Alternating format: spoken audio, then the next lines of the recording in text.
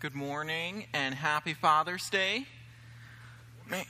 Man, the title Father it's a really weighty title, and here's what I mean by this. It's one of the very few titles that God gave to mortal people that he shares himself, the Father God. So as fathers, that's a really big task. We are representing God the Father to our children and our families. And that's huge, because as we look in this passage today, this passage is all about God and his relationship with us, and how Jesus is our connection to a restored relationship with the Father. All right, let's pray. Oh God, thank you so much for being a good Father, for loving us, for just giving us your Son so that we could be in a relationship with you. Lord, you are so good. Lord, I pray that you would bless the words of my mouth, that you would be speaking, that it would be your words, that those sitting in this audience would hear you, not me today, Lord. Lord, you really blessed me in the preparation of this sermon, and I just pray, Lord, that through the Holy Spirit you would bless those people who are here. And that we would see your goodness and your love, and that would compel us to want to believe and to follow you. Lord, you are a good Father, and I pray that we would see that better and more clearly by the end of this morning. In your Son's name we pray, amen. So the focal point of this passage, in my opinion, actually, we'll open to the passage. It's John 14, verses 1 through 15. And in this passage, for those of you who don't have a Bible, there's a Bible in front of you in the seat rack, and you can just pull that out. And the page number for that is 752. All right. So I'm going to read this as I go. It's kind of a long passage, so I'm not going to read it all at once, but I will kind of give an overview of it. The focal point is in the second part of verse 6, where it says, "No one comes to the Father but through me." Jesus is the only way for us to connect to the Father. And that's preceded with the first part of verse 6, where it says, "I am the way, the truth, and the life." Jesus is the way to be connected with the Father. In verses 1 through 4, he's going to talk about how we can be in a relationship with God, how in the end, he will come back and bring Christians to the home of the Father, that we can dwell with him and the Father.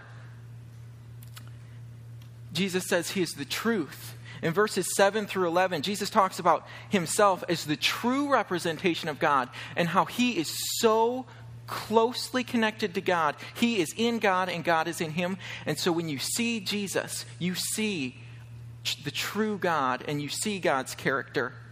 In verses 12 through 15, Jesus describes what it will look like for us to have real life. That is, what it looks like if we have a relationship with God.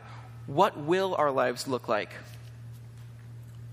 Before we start reading the passage, though, it's really important that we have a little bit of context of what we're looking at here. And we're going to go all the way back. And I mean all the way back to Genesis. Because this relationship with God that Jesus has come to give us is something that we already had, but is lost. In Genesis, God created the world, he created man, and he created us to be in a relationship with him. He wanted us to be in a child-father relationship with him, but he gave us a choice. He didn't want us to just mindly love him, to just mindly be in this relationship. He wanted us to choose him out of love. Now that choice implies that we could choose something other than God. And when we choose something other than God, there's a word for this. We call it sin. It just means choosing something other than God. And just like if you step out of the light, you step into darkness. If you step out of a choice of being in a relationship with God, you are stepping into death. It's the natural consequence. So when we as people have chosen death because we chose something other than God, we now have to deal with that consequence, and we are separated from God. Fortunately for us, in Genesis, right after Adam and Eve committed this sin and set humanity on this trajectory of death, God made a promise. He said that he would send a seed to crush the serpent's head. This serpent is the representation of sin and death. And this seed is Jesus Christ, whom after thousands of years of death and suffering, he appeared on this earth, born of a virgin. He grew up, and when he was 30 years old, he began a ministry. For 3 years, he collected these disciples and taught them and taught the truth of God. And eventually, this Jesus, who did not choose death, he did not deserve to be separated from God. He died on the cross in our place, paying our debt so that we can be restored in that relationship with God. This passage occurs the very night before Jesus makes that sacrifice. And Jesus had just told his disciples that he was going to be leaving them. And they were understandably sad to hear that. But he gives them hope. He gives them hope to hold on to, because that separation is hard. But it's important to Jesus in these last moments he's going to have with the disciples that they know that something good is going to come out of this. So I'm going to read, starting in verse 1. He says, "Do not let your hearts be troubled. You believe in God, believe also in me. My Father's house has many rooms. If that were not so, would I have told you that I am going to prepare a place for you? And if I go and prepare a place for you, I will come back and take you to be with me, that you also may be where I am." Now, when I read this verse, I think of my grandma. Because in my grandma's house, my grandma and my grandfather built this house after they retired, after the kids moved out, and they built it with a ton of bedrooms so that their kids could come back and visit and stay in these houses, in these bedrooms, and that we could be together in fellowship. Now, it didn't occur to me when I was a kid that my grandma actually washed the sheets for these beds, and she prepped these rooms, she cleaned the bathrooms, and she prepared so that we could have this communion with each other. Now, being at my grandma's house was fun, but to a 5-year-old, the 5-hour trip to get there was not fun. Being in heaven with God is going to be glorious, but our journey there is tough. We have problems. There are things that would cause our hearts to be troubled. I don't know what you're dealing with today, but chances are there is something in your heart that is causing you to be troubled. It could be the loss of a spouse, the loss of a child, health problems, financial problems. Jesus says, take hope. If you are a Christian, you will one day be with him in glory. Somebody that had way more suffering in his life than I could imagine having in mine is the Apostle Paul. And the Apostle Paul suffered so much. He was beaten, he was flogged, he was stoned to death, and then rose again so he could experience more troubles. So he could glorify God. He was shipwrecked multiple times. This guy was bitten by a poisonous snake. He went through all these troubles for the sake of the gospel.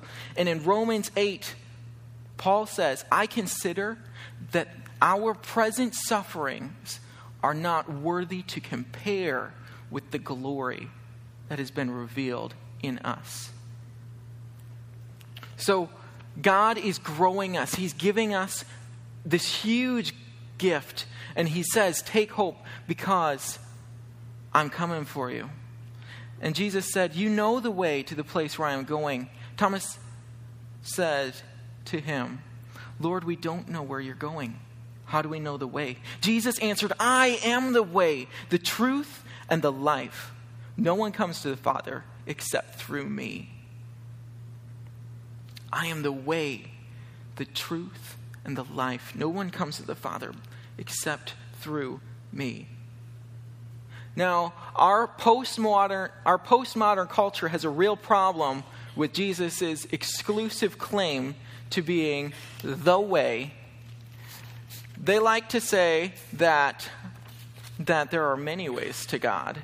They don't like that Jesus claims that he's the only way. And that's because they have a problem with his claim to being the truth. Our culture has this underlying resentment of truth. So much so that if you Google the definition of truth, one of the definitions that you'll find reads something like this: fact or belief that is accepted as true. Okay, so if I just accept something as true, our culture says that it's true. Kind of a ridiculous version that we see in our culture of this is if I think that I should get paid $20 an hour for flipping hamburgers, well then, by George, I should tell my boss that, and he should pay me $25 for flipping hamburgers. Because who's creating truth here? Our culture says that we do. A much more dangerous implication for our culture if we define truth. What if we decide that we get to define truth as far as the sanctity of human life?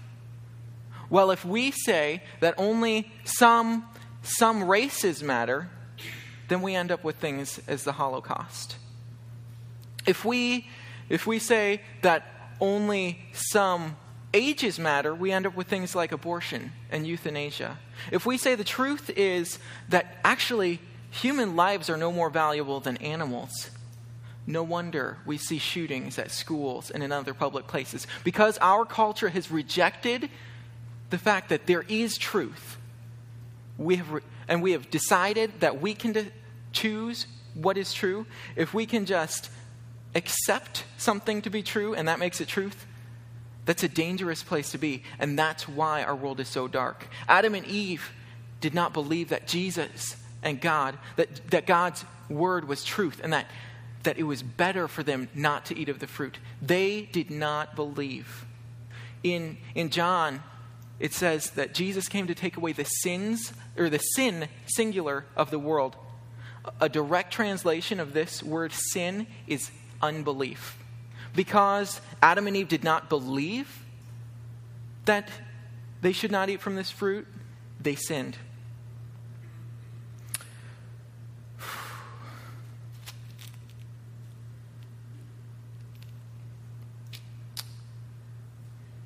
A better translation, or when Jesus says, I am the way, the truth, and the life, let's see, I'm a little lost here, sorry. Oh, okay. So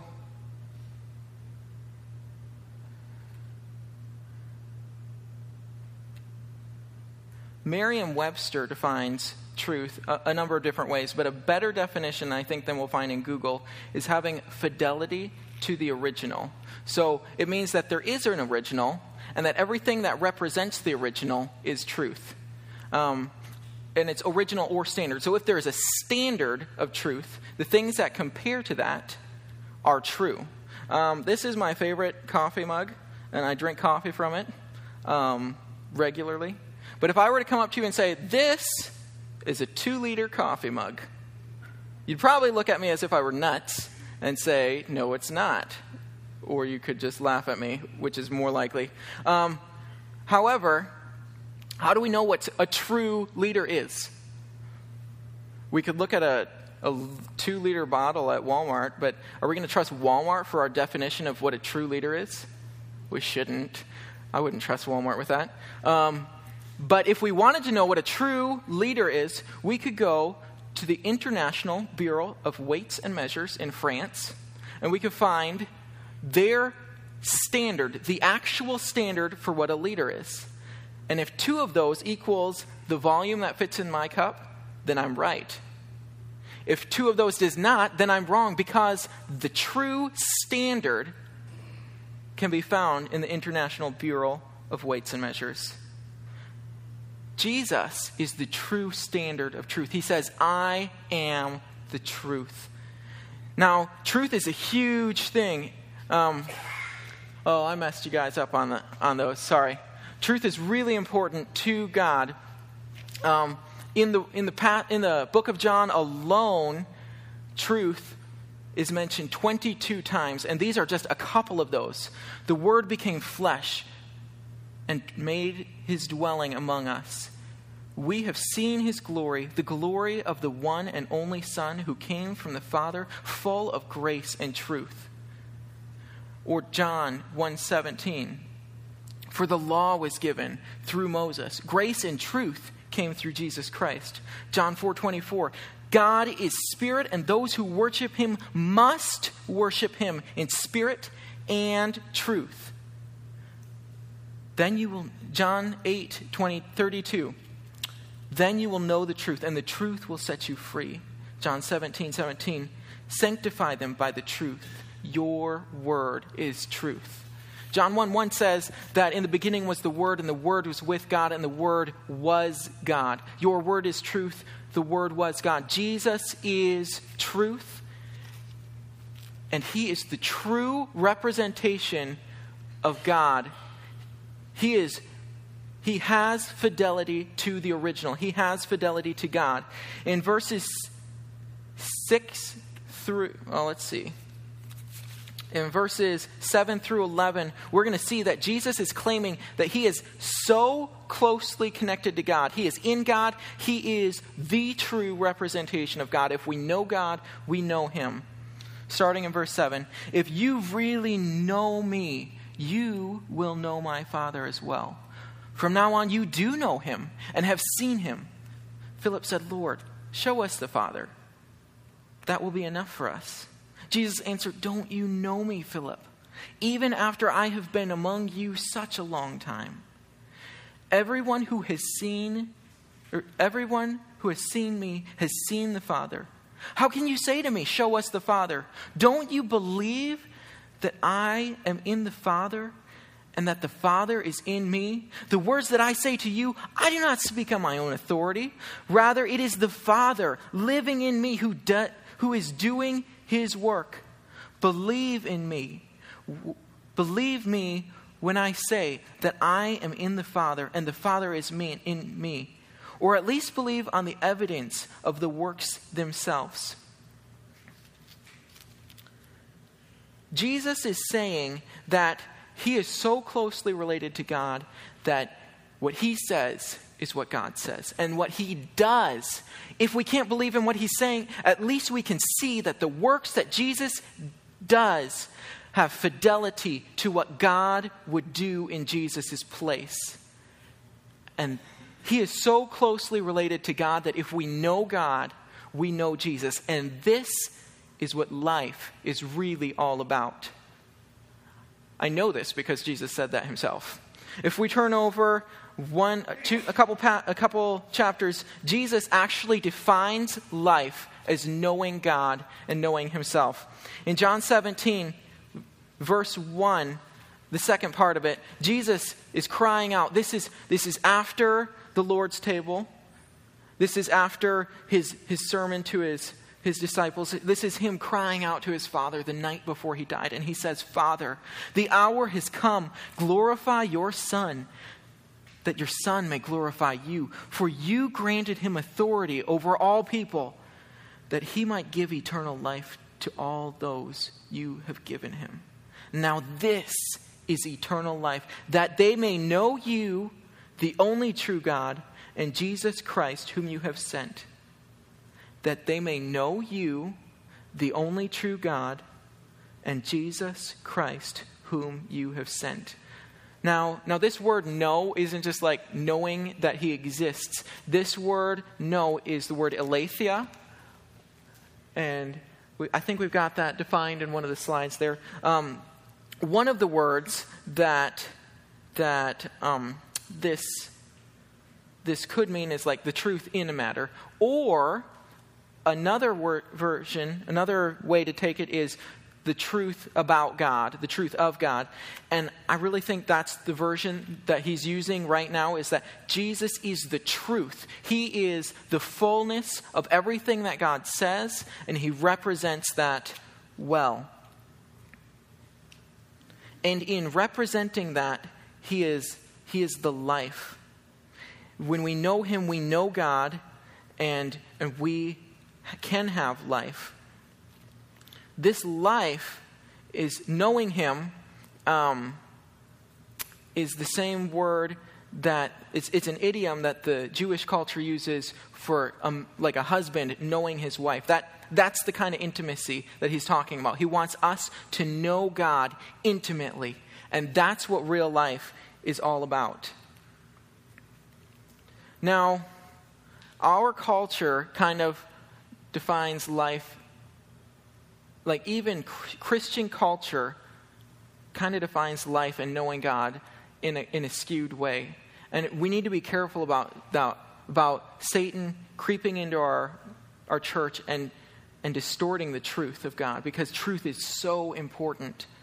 Our culture says that if you believe in Jesus, that's all it takes to get into heaven. And there is a verse that we can look at that's actually a really awesome verse. It says, "Believe in the Lord Jesus and you will be saved."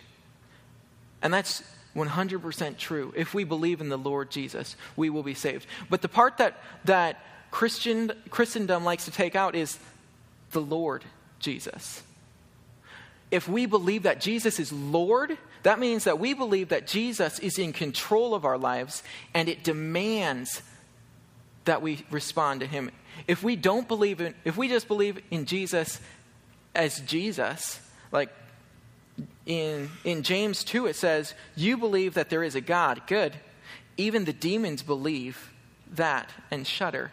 Their response is not to submit to his lordship. Their response is to shudder. And we, as people, need to believe in his lordship and to submit to him. This is the most terrifying. This passage that I'm going to bring up next is the most terrifying passage in all of Scripture to me. And it causes me literally to fear for hundreds and thousands of people in the American church, because there are people who think that they believe in Jesus. But in Matthew 7, verses 21, Jesus says, "Not everyone who says to me, 'Lord, Lord,' will enter the kingdom of heaven, but only the one who does the will of my Father who is in heaven. Many will say to me on that day, 'Lord, Lord, did we not prophesy in your name, and in your name drive out demons, and in your name perform many miracles?' In your name perform miracles."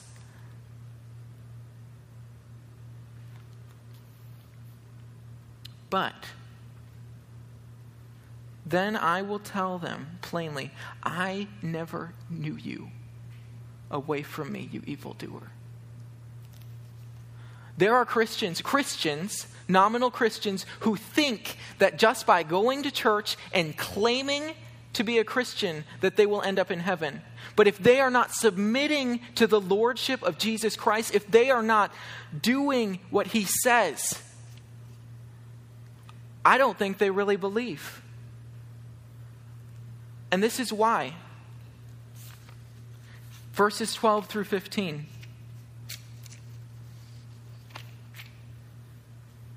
Jesus says, "Very truly I tell you, whoever believes in me will do the works I have been doing, and they will do even greater things than these, because I am going to the Father.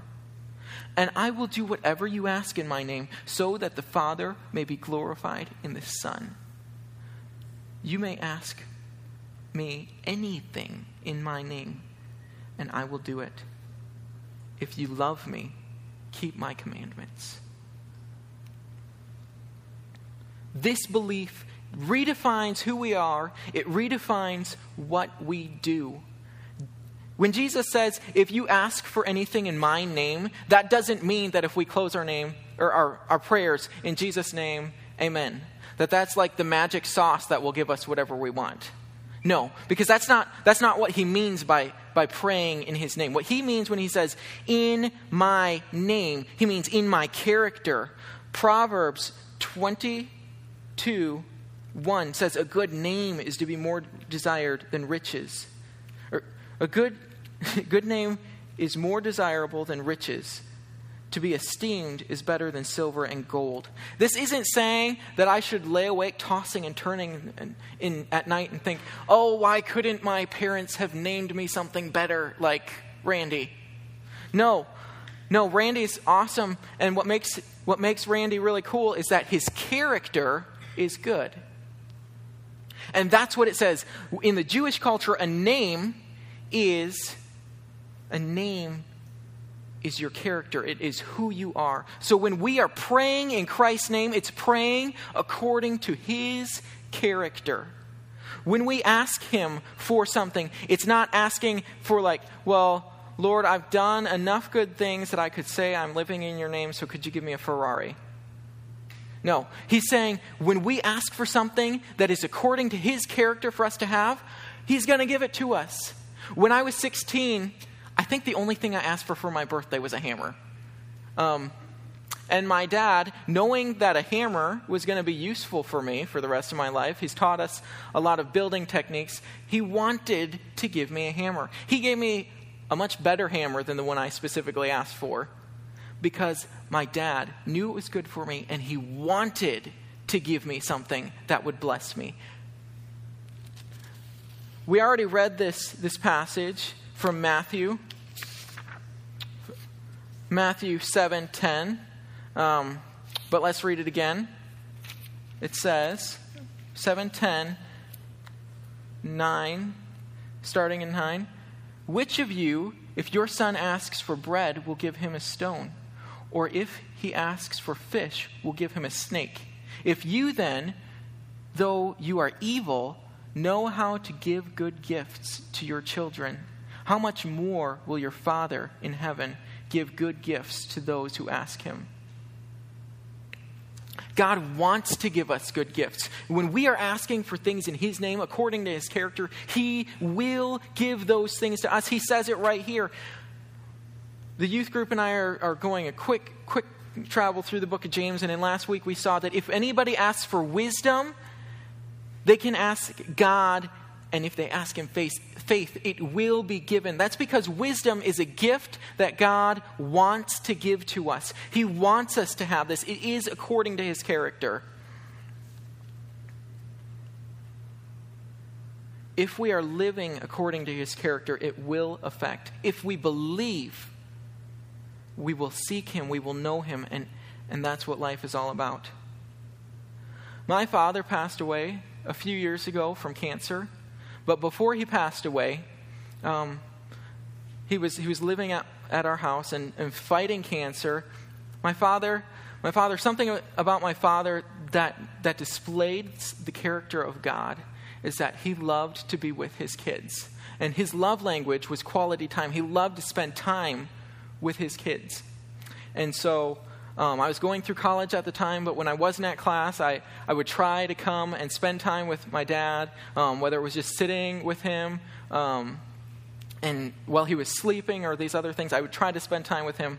But something else about my dad is he was trying to keep his body functioning as he was dying and trying to keep it working. And so he would go on these long walks, and he'd walk for like a mile every day. And this was during the winter, so he would bundle up in these warm clothes and he would go out and he'd walk. And I remember at least once I went on this walk with him and we just talked, nothing particular, but we fellowshipped and I got to know my dad a little bit better. But one of my greatest regrets in life is sometimes when I was at my parents' house, my dad would be going on these walks, and for some reason I would make an excuse not to go. It would be really cold and I wouldn't want to go out. It would be, maybe I was busy and I wouldn't go out, and I would look down the gravel road because my parents live out in the country and I could see him on the top of the hill walking. And I didn't choose to be with him. God wants us to be with him. He wants us to set aside these things that get in the way. I think the real reason I wasn't walking with my dad is because I didn't believe that in less than 5 months he was going to pass away. I didn't believe this was my last chance to spend with him. Do you believe that having life is knowing God and knowing Jesus Christ? And if you do, what are you doing about it? Real life comes from knowing God. Jesus Christ died so that we could be in this restored relationship with the Father. We have rejected God. God loved us so much that he sacrificed so that we could be in this restored relationship with him. And often we take that for granted. That song said Jesus arose with our freedom in hand. That is our freedom, and we can claim that because Jesus died for us. Do we value spending time with the Father? Do we wake up eager to read his word and to pray? No one can come to the Father but through Jesus. He is the way. He is the truth. He is the life. He is our connection with the Father. Lord God, you are good.